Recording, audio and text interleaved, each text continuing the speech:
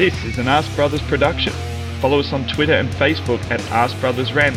Download all our content on SoundCloud, iTunes and Spotify.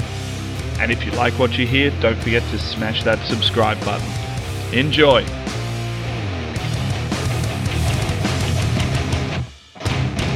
Welcome to this, an Ask Brothers Rankcast, an Ask Bros OG. And we are back. I think I already said we're back, Toby, but we are back.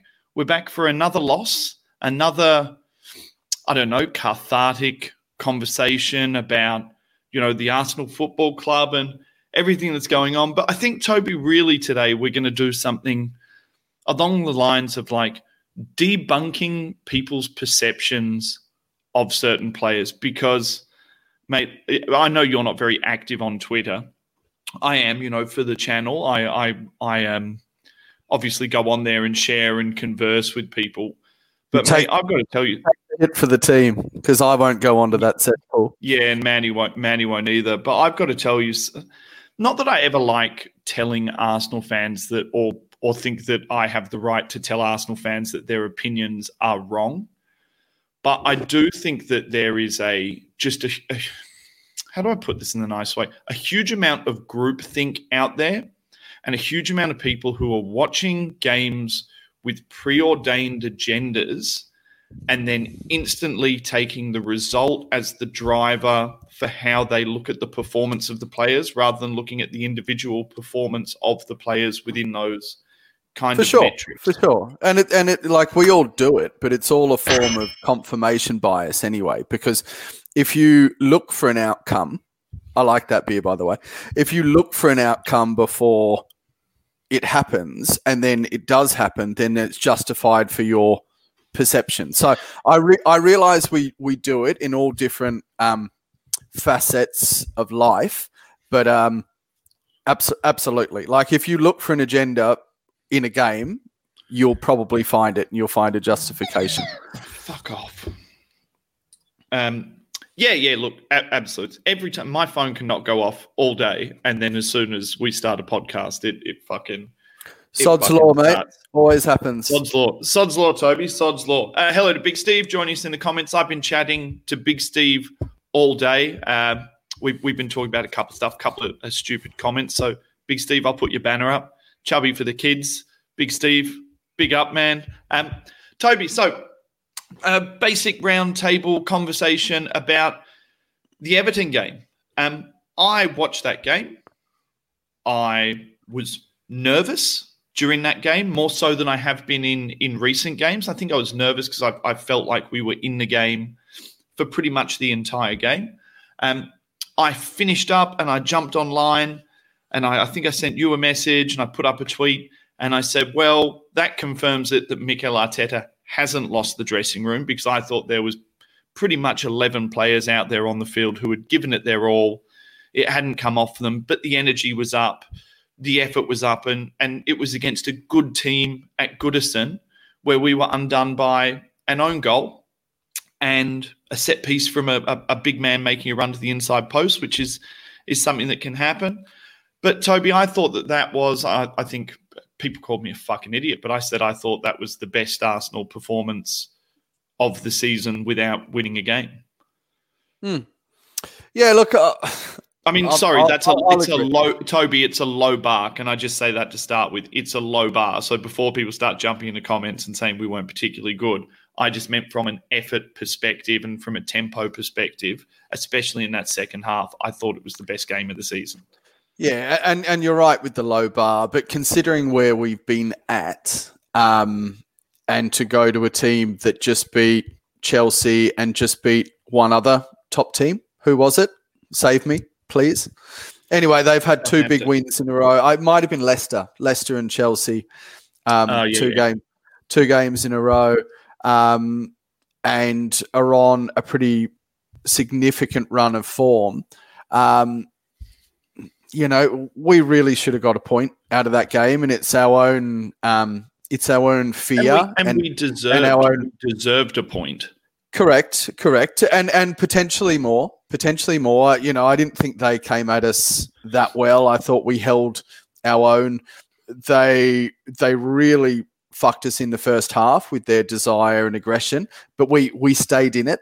And like you said, apart from, a deflected own goal, and a headed finish, which was disappointing, and Louise hitting the post, we should have gone away with at least a point. So in terms of the actual desire and dedication from the players, this certainly isn't a team that's laid down the tools, as people would like to say. So that certainly is promising.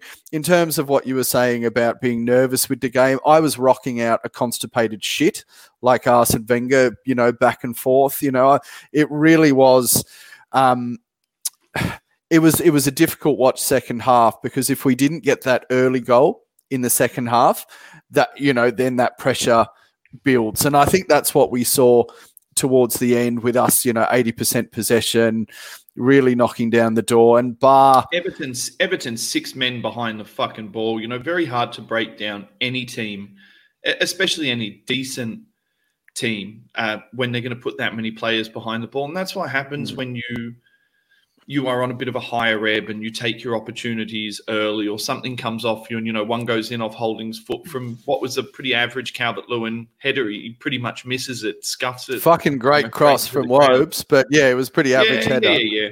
But, average header, and it comes off Rob Holding's foot, and it is what it is. I said to you at the start of this show, Toby, that I felt like every single Arsenal fan, or most of the Arsenal fans, and I know, look, we've got some great fans on here and some great people that we interact with who definitely didn't all see it this way, but the general kind of vibe, it's about the vibe, it's about Mambo, but the general kind of vibe that I got was that regardless of whether it was a win or a loss, you fuckhead, not Mambo. What did I say? Well, fucking, I don't know. Fuck you, cunt. Anyway. Any Australians know what I was trying to say. Anyway, I did get kind of the vibe, even looking through like a lot of our group chats and stuff at halftime, that it wouldn't have mattered what, say, someone like Willian did, because the bed's made. It wouldn't matter if he had a half-decent game or not. The bed's made. He played, therefore he's shit. We lost because Willian played, therefore he's shit. Let's all fucking pile on him. And, I've been piling on Willian as well, because his performance had been poor. But I didn't think he was terrible in this game. I actually had him in my positive points, which I know a lot of people have been like, you're fucking insane. But so many people called me insane, Toby, that I rewatched that second half to confirm what I thought I'd seen in the second half, that I thought he was one of the best players on the pitch for us in the second half. Well, again, you've said in the second half a number of times. No. But the thing is, Toby, in the first half, he doubles up down that wing and he works his fucking hole off.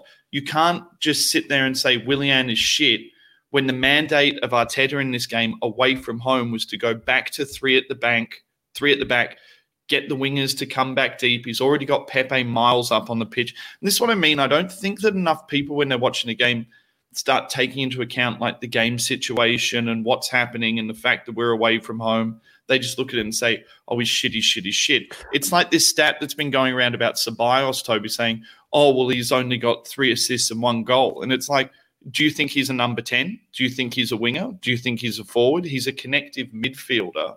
I'm not surprised that he doesn't have those stats. Now, has Willian been disappointing from an output perspective?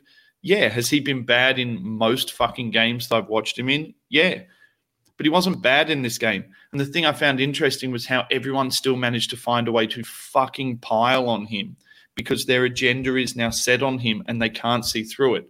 People need to stop watching the game with their agendas in place and start watching the game, each individual game, as a new game, and looking at the system, looking at the output, looking how these guys play. In the second half, Willian played probably 4 or 5 of the best balls that led to opportunities for us, but apparently he's fucking garbage still.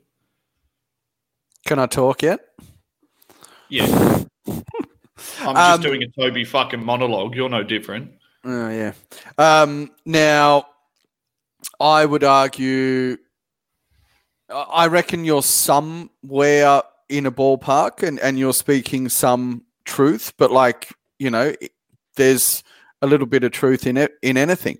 I don't think I thought he was pretty poor first half. You might say he was doubling down, and doing his defensive job. absolutely, fair enough. I thought he paid Theo Walcott lip service to closing down the space on Iwobi, which ultimately led to the goal, and that is a lack of desire, and that is what us fans have really, really called him out on in terms of his motivation for our club coming from Chelsea.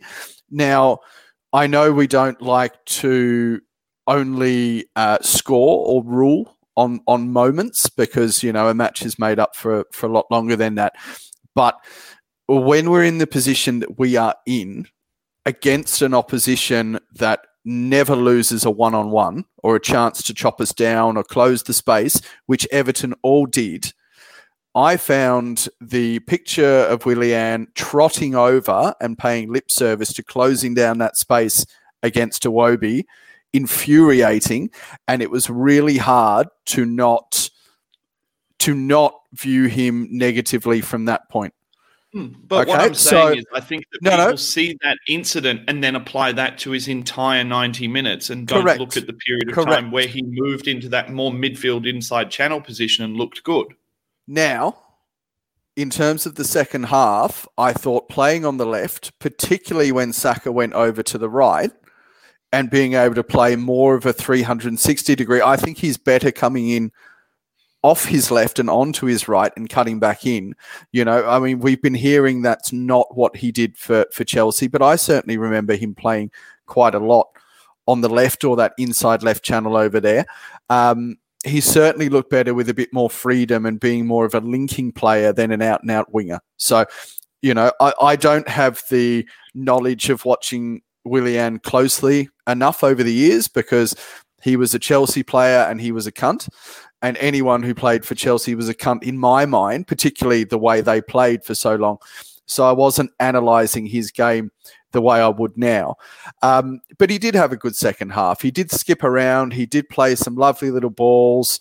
You know, it's just as a team we're lacking end product. So, you know, do we really need to discuss him more? Yeah, no, look, it wasn't meant to be like anyone in the comments. You know, I'm not having a big Willian love fest and saying that I thought he was really, really, really good. I just thought he was really not bad. And I guess the purpose of the conversation comes back to what I said at the start of the show, Toby, that there seems to be this kind of set preordained ideas of what someone either is or isn't going to do. And then it seems like everyone's just sitting there and waiting. It's a bit like the Rob Holding syndrome at the moment. I keep seeing all these people on all these podcasts talking about Rob Holding not being good enough. And I'm like, Rob Holding's been one of our most consistent players all year. But if you isolate him and turn him, he's going to look slow. And it's almost like people wait for that moment in the game when he gets isolated and turned. And then they focus in on that one area. And because that one thing happens, he's immediately shit. Not the fact that he's got the most clearances, the most defensive tackles, the highest. He's got a higher passing percentage than Gabriel. He's got more balls into the final third this season than Gabriel. He's won more headers than Gabriel, won more tackles than Gabriel. Like the stats get, but because Gabriel is a shiny new toy and Rob Holding is something that we already know and is something that we've already seen, it's just amazing how the fan base make these ideas and put these things together, and then just like exponentially fucking grow it. So it was just something interesting because we do our 3-2-1s now, 1-2-3s. And for most of us, you, me, and Mike were quite similar actually all of us were quite similar in what we saw it, but there just was this one difference that, you know, a couple of people thought Willian was really bad and I just didn't think he was that bad. So on to the next part of it. The fuck is that? On to the next part of it, Toby, the next sort of things I wanted to talk to. So I figured I would do like negative, positive, because we'll try and balance it. I thought that by a fucking mile, and strangely on a lot of the online polls for man of the match, like a Saka keeps coming up as man of the match. A couple of people had Tierney as man of the match. And I thought it was funny because, you know, the negative biases I was talking about, some of the positive biases exist there within the fan base as well, where they're so obsessed with, a certain player or two certain players. They just look for them and everything good they do is fucking gold dust. But Ainsley Maitland-Niles, who ended up with, I think on the Arsenal, I think it's the official Arsenal one, ended up with like less than 13% of the fucking vote for man of the match, was man of the match by a fucking mile. I would almost argue maybe outside of like cup final, semi-final, that's maybe Ainsley Maitland-Niles' best overall performance I've seen in an Arsenal shirt. Absolutely fucking bummed Richarlison and really ultimately bummed Hector Bellerin because he was better than him in every single fucking facet. Yeah, well, talking about an overly positive bias, I mean, I gave Maitland-Niles man of the match in the previous game, and you thought I was fucking batshit crazy. So that potentially could have been me projecting what I like about his game as well. So horses for courses with that. We know Saka's the golden child. He runs himself to the point of cramp every single game. He's the only one that has the balls to actually try something from nothing. So we rely on him exponentially as a team. But for me, I was really heartened to see particularly the second half performance from Maitland-Niles. I thought we were all a bit safe in the first half, and so was he. He was probably criticised with the previous game for not converting enough passes, regardless of whether he was under pressure. I think he was down at about 60% or something like that. But he was under huge pressure the previous game.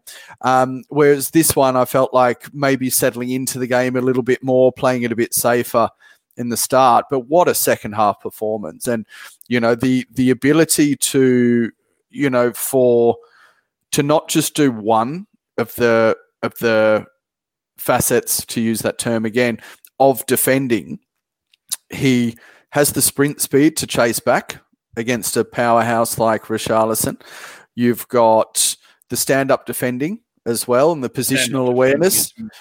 Yeah. When to go and when not to go. And then you also had a situation of real silky passing skills and ability to keep the ball in tight spaces, playing in that sort of pseudo midfield role, and his partnership with Pepe. But then from the attacking third perspective as well, when people were really struggling at the end of the game, and he actually looked calm. He might look a bit Bob Marley sometimes, but his character seems to grow as the game gets harder. And I think that's a real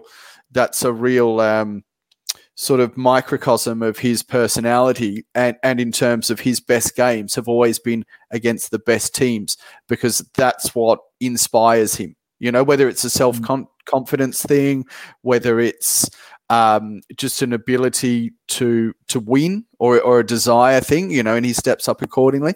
But the affecting of the game in terms of his overlapping runs and crossing started to become even more paramount alongside, one-on-one sprints and last-ditch tackles with Richarlison. So to me, that's a very nice addition that we haven't seen in our team for a while. His ability to go shoulder to shoulder and not foul.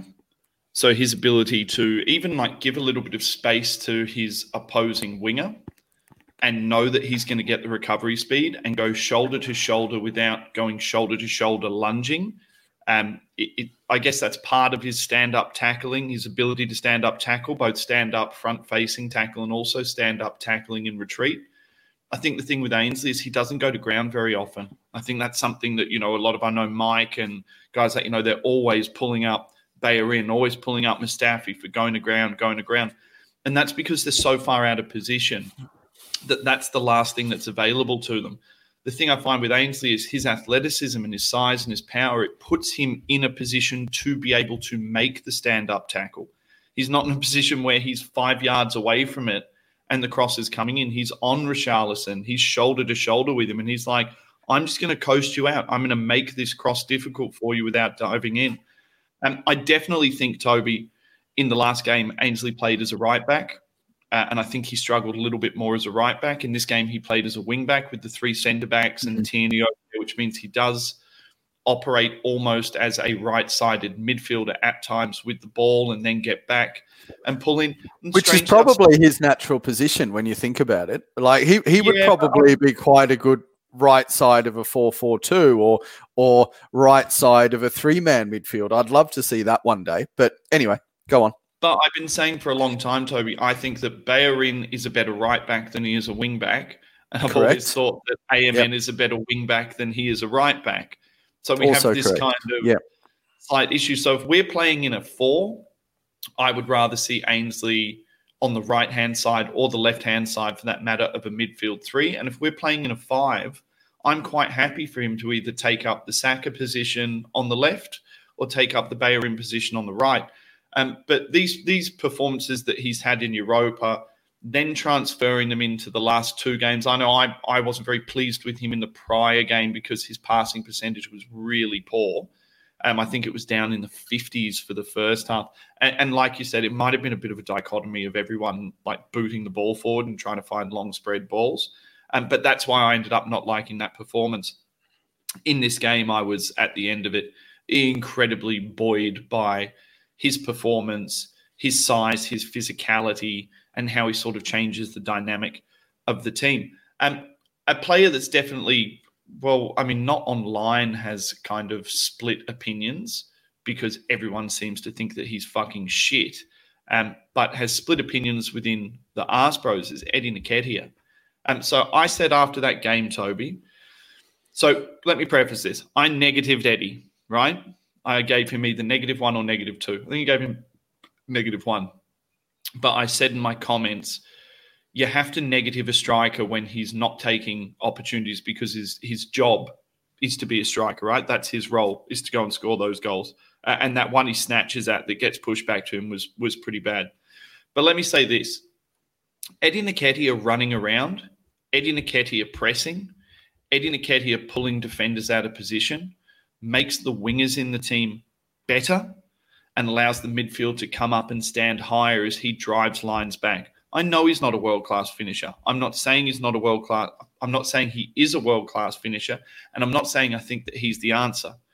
What I'm saying is I'm sick of that little pussy-ass bitch Aubameyang walking around kicking fucking stones, waiting for someone to put it on a platter for him, and then as soon as the chips are down, he fucking disappears again. Shit before his goal. What was it, against Burnley? Or was it against Southampton? Shit before his goal against Southampton, and then fucking shit as soon as someone went off.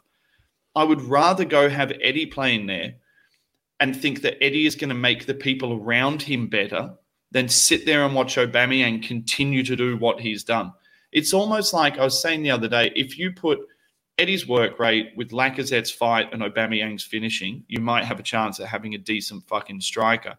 But instead, everyone just slagged him off and said he was fucking shit. Me and Steve were having this conversation. We were like, isn't it interesting that when Aubameyang doesn't score and doesn't take his chances, it's because the service is shit and the players around him are bad. But when Eddie doesn't score and doesn't take his chances but works his fucking hole off, it's because Eddie's shit. But this is the narrative, Max. And this is part of, and we, as people that, I don't want to use the term pundits, but as people that, that make content about Arsenal, we're part of the problem. But it is the reactionary nature, and Scunny Mites calls it a 50-50. I call it a black and white, a right or wrong, a good and bad, a fight to the death. And I keep saying this, and I'm a bit of a broken record, but that is a reflection of society at the moment, and in particular, a reflection of how we are as people on social media. So I think there's a coming back to the point, there's a reason why people start to obtain a groupthink with someone like with Eddie. It's not saying that he is the best striker in the world or that he's an accomplished attacker at the moment. He's a pretty good goal poacher. He lacks a bit of size at the moment, so he struggles to hold up the ball. But I think what you're saying is the work rate and the ability to open up space is for our front three exactly what's been lacking. Okay? If you're a midfielder, so the emphasis on us has certainly gone towards our central midfield as our biggest problem. But if you have no movement in front of you, then you don't have anything to aim at, let alone to hit a ball that runs through the lines. So you remember certain players who that you don't think are amazing. So I'll bring up your bum boy, Theo. Okay. So a guy that is a very low touch player, but constantly stresses a defense throughout the game. And ultimately, by dragging those players out of positions, 2 or 3 chances will arise. And it's that comes down to your percentage of finishing, or your ability to impose yourself in the final third. With Eddie, what he's doing is he's using his youth, his speed, and his exuberance, and his ability to follow direction and try and prove himself. So the hunger to be flying around across that front three and dragging players out of position. Now, when you've got players inverted forwards, and that's a discussion to have with Saka, by the way, when you have inverted forwards who can come in, who do you think is making that space by pulling those defenders out of position? Yeah, exactly, Big Steve. What? Was that a question? You just stopped, or did you cut out? I don't know. No. Well, we were responding to Big Steve's comment. Okay. Sorry. Professional as always. I had a weird thing happen in my microphone, and you just went like, Toby, I totally agree. And there's a thing though. I was talking to Steve about this as well. I think it would be really interesting to watch Eddie live and watch Aubameyang live, not on TV, where the cameras only follow the person that has the ball.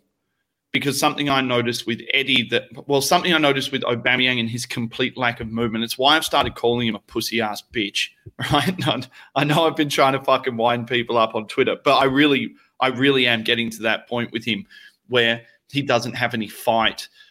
You know, I wouldn't say that Aubameyang is a fair weather player because he's done it against big teams for us, but he's definitely a good time guy, and he's definitely a guy who either needs to be firing or feeling like he's the man. And I don't know whether all the constant tweets of like signed a ting towards the end of the year like gave him that thing that he needs that swelled his balls up for him to run, because it's the same fucking team and the same fucking tactics as it was when he was scoring goals. He's just not taking his opportunities.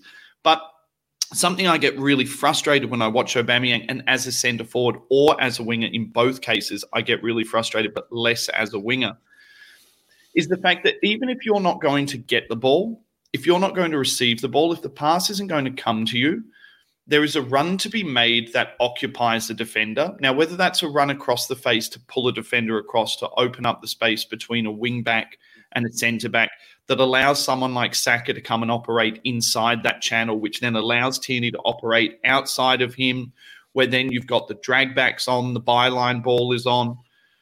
I found that with Eddie in the team, he relentlessly made that run. He would bend a run into out. He would bend a run across the face. He'd make a run to the back post, even though he's never going to win that header against those Giants, but it's not the point. He's there, and that's why he gets so many of those tap-ins as well, because he makes that run, and when something comes off, he is there to just pick up the pieces and knock it in. But I think there's a mentality that because he doesn't have that incredible efficient finishing, that he's somehow not as good as Oba, right? And I know that Aubameyang is a better player, but what I'm trying to say is Aubameyang is a better player in the incidents where he gets one-on-one with the goalkeeper. We saw that in front of Southampton. But does Oba make the wingers better at the moment as a centre forward? No. Does he link the play with his back to goal? No. Does he play at a high tempo? No. Does he drop in and play little wall passes as a midfielder who's wanting to go 1-2 or go past him? No. In fact, his goal against Southampton was essentially inside channel, and Saka makes it, and Eddie creates it by coming back in and across and playing that open touch, one-touch pass through to Oba. Well, not one person.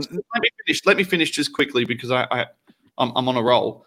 But I find it really interesting that the same people who want to see Balogun play, who say how good has he been in Europa, are the same people who are saying that Eddie is shit in the Premier League, when where Eddie has looked good and scored his goals is in the same fucking place that Balogun has.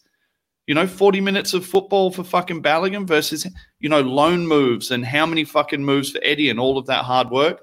I just think that there is a narrative now against Nketiah that exists that apparently won't happen to Balogun, but apparently Eddie is shit, but apparently Oba doesn't have the service. Until it happens to Balogun, because that's how our fans operate. You know, and if you go round and round and round and round, and if you spray a machine gun around enough times, everyone will get hit. And that's just the way we operate. So what we're doing is we're honing in our frustration of the club. And each week we change our mind about which player is the problem that's creating the whole downturn of the last decade about our club. Does that make sense? Yeah. So, and this is what I mean about this relentless destruction of our players and targeting certain players and believing once one certain player goes, then we won't be shit anymore.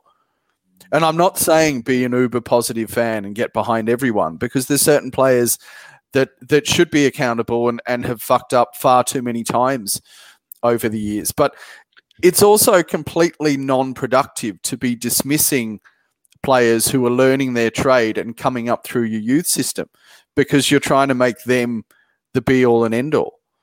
It honestly, it just doesn't make any sense.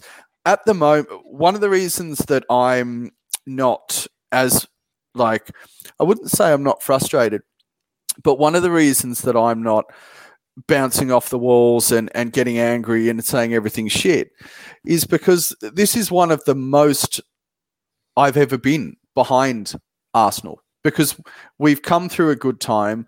We've gone through a period of transition, and now we've got this whole bunch of exciting youthful players that some that we bought in that are so different from the Arsenal players of the past, you know, hard running, aggressive, tough, prickly. We haven't had those players for years, yeah? And then we've got this really interesting mix of kids that have come up through our youth system who everyone says aren't good enough right now, but they've got the potential to be good enough. But they're not good enough, Toby, unless we haven't seen them except for 40 minutes in Europa, and then they're apparently the saviour of a fucking team. Yeah, but that's us or people projecting again. I mean, of course I was excited by Balogun's turn and finish, but then, you know, the next day he came on for a little bit longer. Toby, do you remember the last kid? Do you remember the last kid to come on debut? Was Nketiah. Special fucking Nketiah, 2 goals in the fucking Premier League. Yeah, you know, so it's this thing. It's like, so I was talking to someone today, and they were like, "Oh my god, we're going to lose to Nketiah to Liverpool. Shame on us." And I tweeted, I was like, "Sorry, not Nketiah. We're going to lose Balogun to Liverpool. Shame on us." And I was like, maybe Balogun just wants to fucking play for a good team under a good coach and not play in this fucking shit shambles of a team. And Toby, do you know what will happen if he gets signed by Liverpool? He'll be put straight the fuck out on loan, because he will get nowhere near that team. There'll be no early rounds of Europa for him to play. And if he hangs around there, he might be lucky to get a couple of League Cup games. No, so correct. If he decides to go to Liverpool, he won't be going for first-team football, you fucking retards. He will also be going to play for a better club. He will also be far further away from a first-team appearance. Far further away. Absolutely. I just think it's mental. I think, look, one thing, I'm not saying that I wouldn't like to see Balogun on an extended bench, right? I'm not saying that at all. But I'll tell you, when you bring Balogun on, Toby, you bring Balogun on after 70 minutes when Arsenal are 2-0 up in a game and are dominating, the same way they brought him on in games in Europa League where we're already dominating. You don't bring a fucking kid on who's never been out on a loan. He's never played championship football. He's never played Premier League football. He's never played fucking FA Cup football against top opposition. He's got 2 fucking games for us, and one of them's against Rapid Vienna, and one of them's against Dundalk. But the dismissal of Eddie Nketiah, who has played for us at that level, who has scored goals for us at FA Cup. I'm no Eddie fan. I've been on here plenty of times saying I don't think he's good enough. I never think he'll be good enough. But the stupidity of thinking that you're going to bring someone in like Balogun and that it won't fucking burn him, and that you're going to say, not only do I want to bring you in the team, but I want to bring you in the team as the saviour of a team that's packed with a £300,000 a week striker who can't score and a £180,000 a week striker that can't score, and you think that that's going to have a good effect on him. You think that's going to be fucking good for him. And those 2 players, you've got one with a tight quad or hamstring, and Lacazette, who's actually been benched now because Arteta knows that Eddie's output, not necessarily goal threat, but Lacazette doesn't score anyway, but at least his work rate and ability to cover the ground and move defenders out of position is better than having an aging striker before his time who's now starting to play as a pseudo number 10. So don't forget that Eddie has actually been preferred to Lacazette. And then at the moment, Aubameyang, whether he's having a spell because he's mentally fucked at the moment, he can't drag this team forward, or whether he's genuinely injured. Now, I'll bring us to a point now, which is part of the Balogun discussion. We haven't actually mentioned Martinelli and the pathway to that first team. So would you be saying now Balogun is the answer, or has someone like Martinelli, who's earned his stripes in the Cups and a few Premier League appearances, are we going to be trying to feed in players now who haven't earned that? So I realise Balogun has been exciting for a couple of finishes. He's got quite a manly physique, all of that stuff. But really, and don't forget, there's a pecking order in a club. No one realises, or no one talks about, the culture of leaders and men and people that have earned their stripes in order to have those first team. Like, you should hold that first 11 or first 13 as like a cherished thing to get that first team appearance, not expect it when you're 16 or 17 and you've knocked in a couple of goals. Think about Emile Smith-Rowe coming through our squad in Europa League early rounds last year, coming in, scored a couple of bangers, still got put out on loan. I just think it's Arsenal fans now just holding on to something, just saying, I need something, go get this Balogun kid in. And I'm not saying, guys, that I'm not excited by Balogun. I'm not saying that I don't think Balogun at this age demographic doesn't look better than Eddie. I think he looks better than Eddie at the same age profile. You know, I think he's probably ahead of Eddie at the same age profile. But the situation we're in, with Martinelli coming through as well, you know, it's like people talk about, oh, well, Willian blocking Saka or you know, anyone blocking anyone. And it's like, you know, you've got Martinelli coming through. You know, you've signed Aubameyang on those numbers. We were so excited about Martinelli. So what, you're going to start playing Balogun and stop Martinelli's pathway coming back into the team? And I would argue that Martinelli is a far superior player in every facet. We saw that even coming back in his first game from an ACL, his technicality and his ability. 15 minutes, fucking better than anyone on the pitch. You know, I remember going and watching people like Chuba Akpom and thinking Chuba Akpom at both under 21s. Do you remember when we took Akpom away for the preseason? And he looked so good. Yeah, the American tour. Shit out of the American teams. Yeah. Absolutely put him in the ass. Came into the Premier League, wasn't ready, never did it. I think he's actually coming back to Prem or Championship now from AEK. Actually, someone's just written something about Akpom here. Russell Brill. Akpom had an amazing youth record, but never made it in the first team. So, guys, I'm not saying... Well, and also, Jay Simpson, players like that, like they looked fucking shit hot. For all of those guys listening, I am not anti-Balogun. I am not pro-Eddie Nketiah. I just don't think that the way forward for this team, that the way you fix this team is to go and throw Balogun in there as a young man with no premiership experience ever and say, go drag us out of this. Play him in the Cups. And then we should play draw a line exactly the way he's being played, Toby. This is what you do with a 19-year-old. You play him in the early rounds of Europa. You play them in the League Cup. You give them minutes late in the game when you're either in the ascendancy or you're fucking 3 goals down, right? I don't see how people can get this so fucking wrong. Like, it's driven me nuts this week. I'm like, enough of it. I'm sick of listening to it. So we'll move on. Now I've alienated literally everyone in the comments who are like screaming for Balogun. I love you all. Ask Bros for life. Next facet to talk about, Toby. David Luiz coming back into the team. The much maligned David Luiz, the much disliked David Luiz. You know, even our fellow Arse Bros who have said he's shit and he's a terrible signing and he's this and he's that.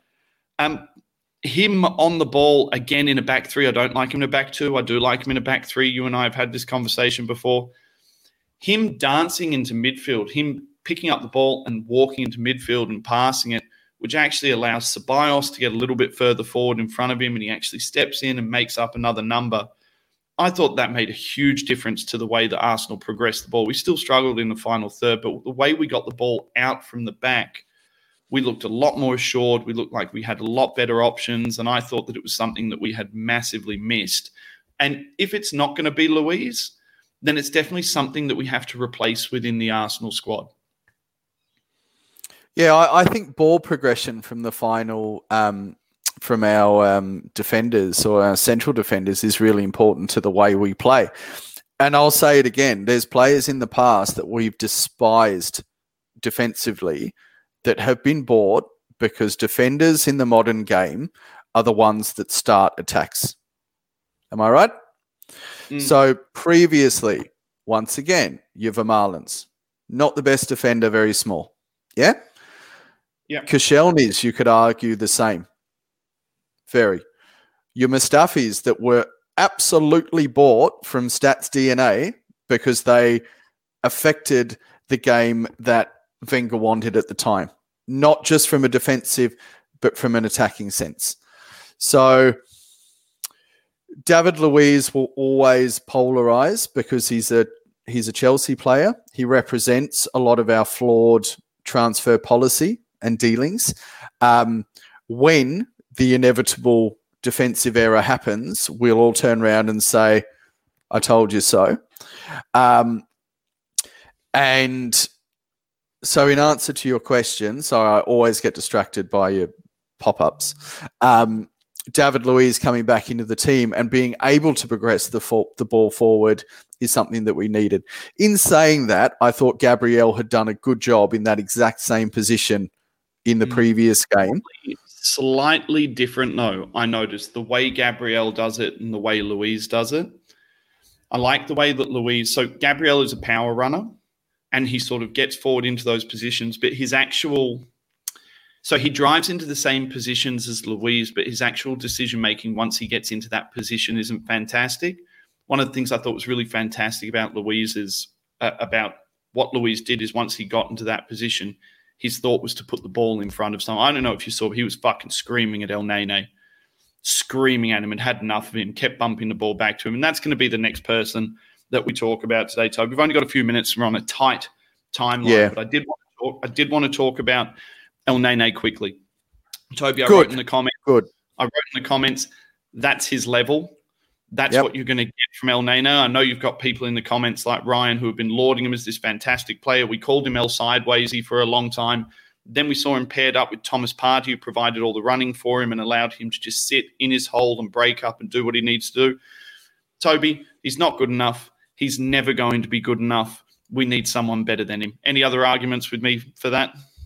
No, and it's L sideways and L backwards and L safety first. And you're absolutely right. With Partey, El Nene was he was a solution. He was a solution because, as you said, Partey provided the running and he could be the fulcrum. He could sit back. He could be quite positionally sound, just like Arteta asks Xhaka to do, to not leave a space. When you have someone as slow as Ceballos as your partner, wanting a gazillion touches on the ball, and you've got two of them, Ceballos at least attempts to progress the ball, but El Neni just wants to keep the ball. And then he passes the burden onto the central defenders. Now, I don't remember yelling and getting as frustrated like I'm watching a bloody game of rugby league as I was this game against Everton at El Neni for being a coward. So when I'm like bursting a fucking blood vessel and my kids are turning around going, what are you doing? Like, you're scaring me because I've got eyes fucking pumping out of my head and I'm yelling till, I lose my voice. That's what I was feeling towards El Neni, because the relentless safety first approach, when we're literally running out of seconds to win the game, and that's all you're doing is playing the safety and passing the buck onto someone, when really as a midfielder, it's your job to be a good passer and to be able to press the ball as well as maintain possession. So exactly when he was signed as a £5 million player, as squad filler, that's exactly what he is now. Okay? Do you know and anyone who thinks he's the solution, His level is in the cups. His level is even in a defensive-based team. I don't mind playing El Neni when we do come up against big, tough, hard opposition where we're not going to have a lot of the ball and we do just need to recycle. But anything that involves any sort of running, any sort of forward thinking, any sort of incisive passing, that's not his level. So, people like Ryan in the comments calling him the Egyptian Pirlo. Ryan, give yourself a fucking uppercut. I love how Ryan here is like, he's the perfect squad player. You haven't been saying that for weeks, mate. You've been talking about him being the perfect player, the most underrated player in the league. Anyone but Xhaka, don't forget. Yeah, I'm not here to pile on El Neni, Toby. In fact, I'm not here to pile on anyone this week because I actually thought, except for El Neni, generally the 10 players had all done quite well against a good Everton away at Goodison. I think if we were sitting in 8th and Everton were in 6th and we went and played that exact game and lost to that scoreline, I don't think Arsenal fans would be going mental. I don't think they'd be saying people had terrible games. I just think it's the circumstances. And I think people are looking at the outcome and then making the outcome lead what they think of the performances after the game. One of the things that I do, Toby, and obviously we do this, but a lot of other people don't do this, is we write notes during the game. You'd be amazed how many good things, how many good comments I had during this game where I was like, that's much better. That's much better. That ball is better. That 1-2 is better. There's a triangle on the left. Pepe is trying to do this. I had things written down about Willian where I was like, that's a wonderful one-touch pass. He's starting to move the ball backwards and forwards. Ceballos is getting closer to Willian. That's 2 technical players. Let's get an overlap going now. That's a cutback from the byline. So I guess what I'm trying to say is, Toby, I don't think it's all doom and gloom. I think they're in a very, very, very low ebb. I think that when you're in a low ebb, things don't go for you, and I think really nothing is going for us at the moment. We've had enough conversations about Arteta in and Arteta out. We've got about a minute left, Toby, and I just wanted to hit you with one last very quick question. You've got the last minute. Sure. A lot of people calling for Rafa Benitez, Toby. A lot of people saying get Arteta out, get Benitez in. Are you in agreement or do you disagree with this statement? Rafa Benitez is a passive manager.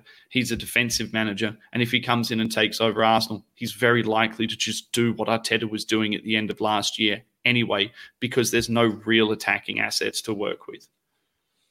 Yeah, so I wanted Rafa before Arteta. I thought it would have been a real safe bet. I thought what he did at Newcastle was incredible. And that organisation, but it's that and his legacy from his Newcastle days that would tell me everything Arteta has done to fix our problems and shore us up defensively.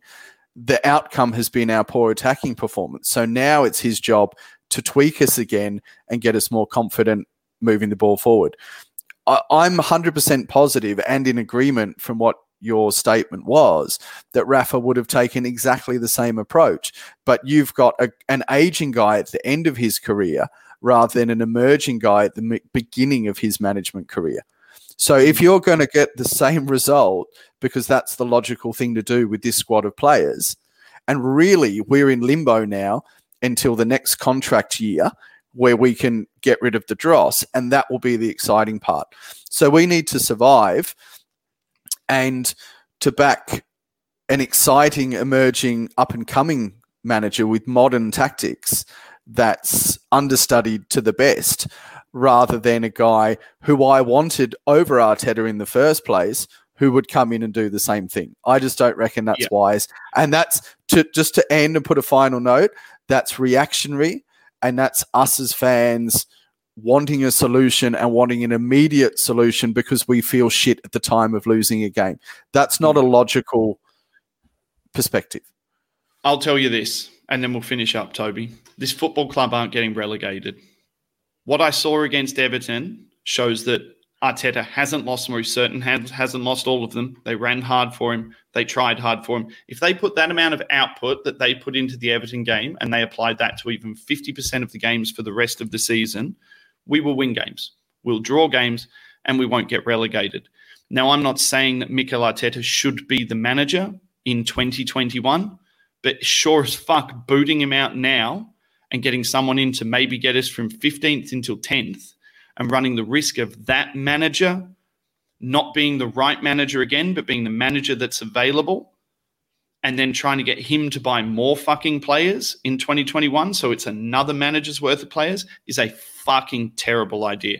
Now, if you get to 2021, Mikel Arteta can't get any juice out of the orange, and he ends up finishing 15th or 16th, gets nothing. And like I said, we're not getting relegated. Shut the fuck up. It won't happen. I swear if it happens, I will live get a Prince Albert piercing through the eye of my cock on Arse Bros if we get relegated. I fucking stand by that. Live. I'll fucking take the computer wherever. I'll get a thing put in my dick. I've got a baby coming. My wife doesn't touch my dick anymore anyway. I will fucking do that. But what I don't want to see happen is something like we bring in an interim manager now instead of waiting to the end of the year when the manager merry-go-round goes round again, and we end up with a Rafa when we should end up with is getting the end of the year and getting a Tuchel, or getting the end of the year and maybe getting, an Allegri, who I don't think is a smart decision anyway because of budgets and money and what he wants to do with the club. But I'm just saying that what you are going to get as an interim is not going to be the guy to take you forward. So let's just get down with what we've got. We're not going to get fucking relegated. See you in 2021. And back the kids. Woohoo! Woohoo! Wait, I got a quick one. Banners. Wait for it. Hey! Chubby for the kids. This has been an Arse Brothers Rankcast.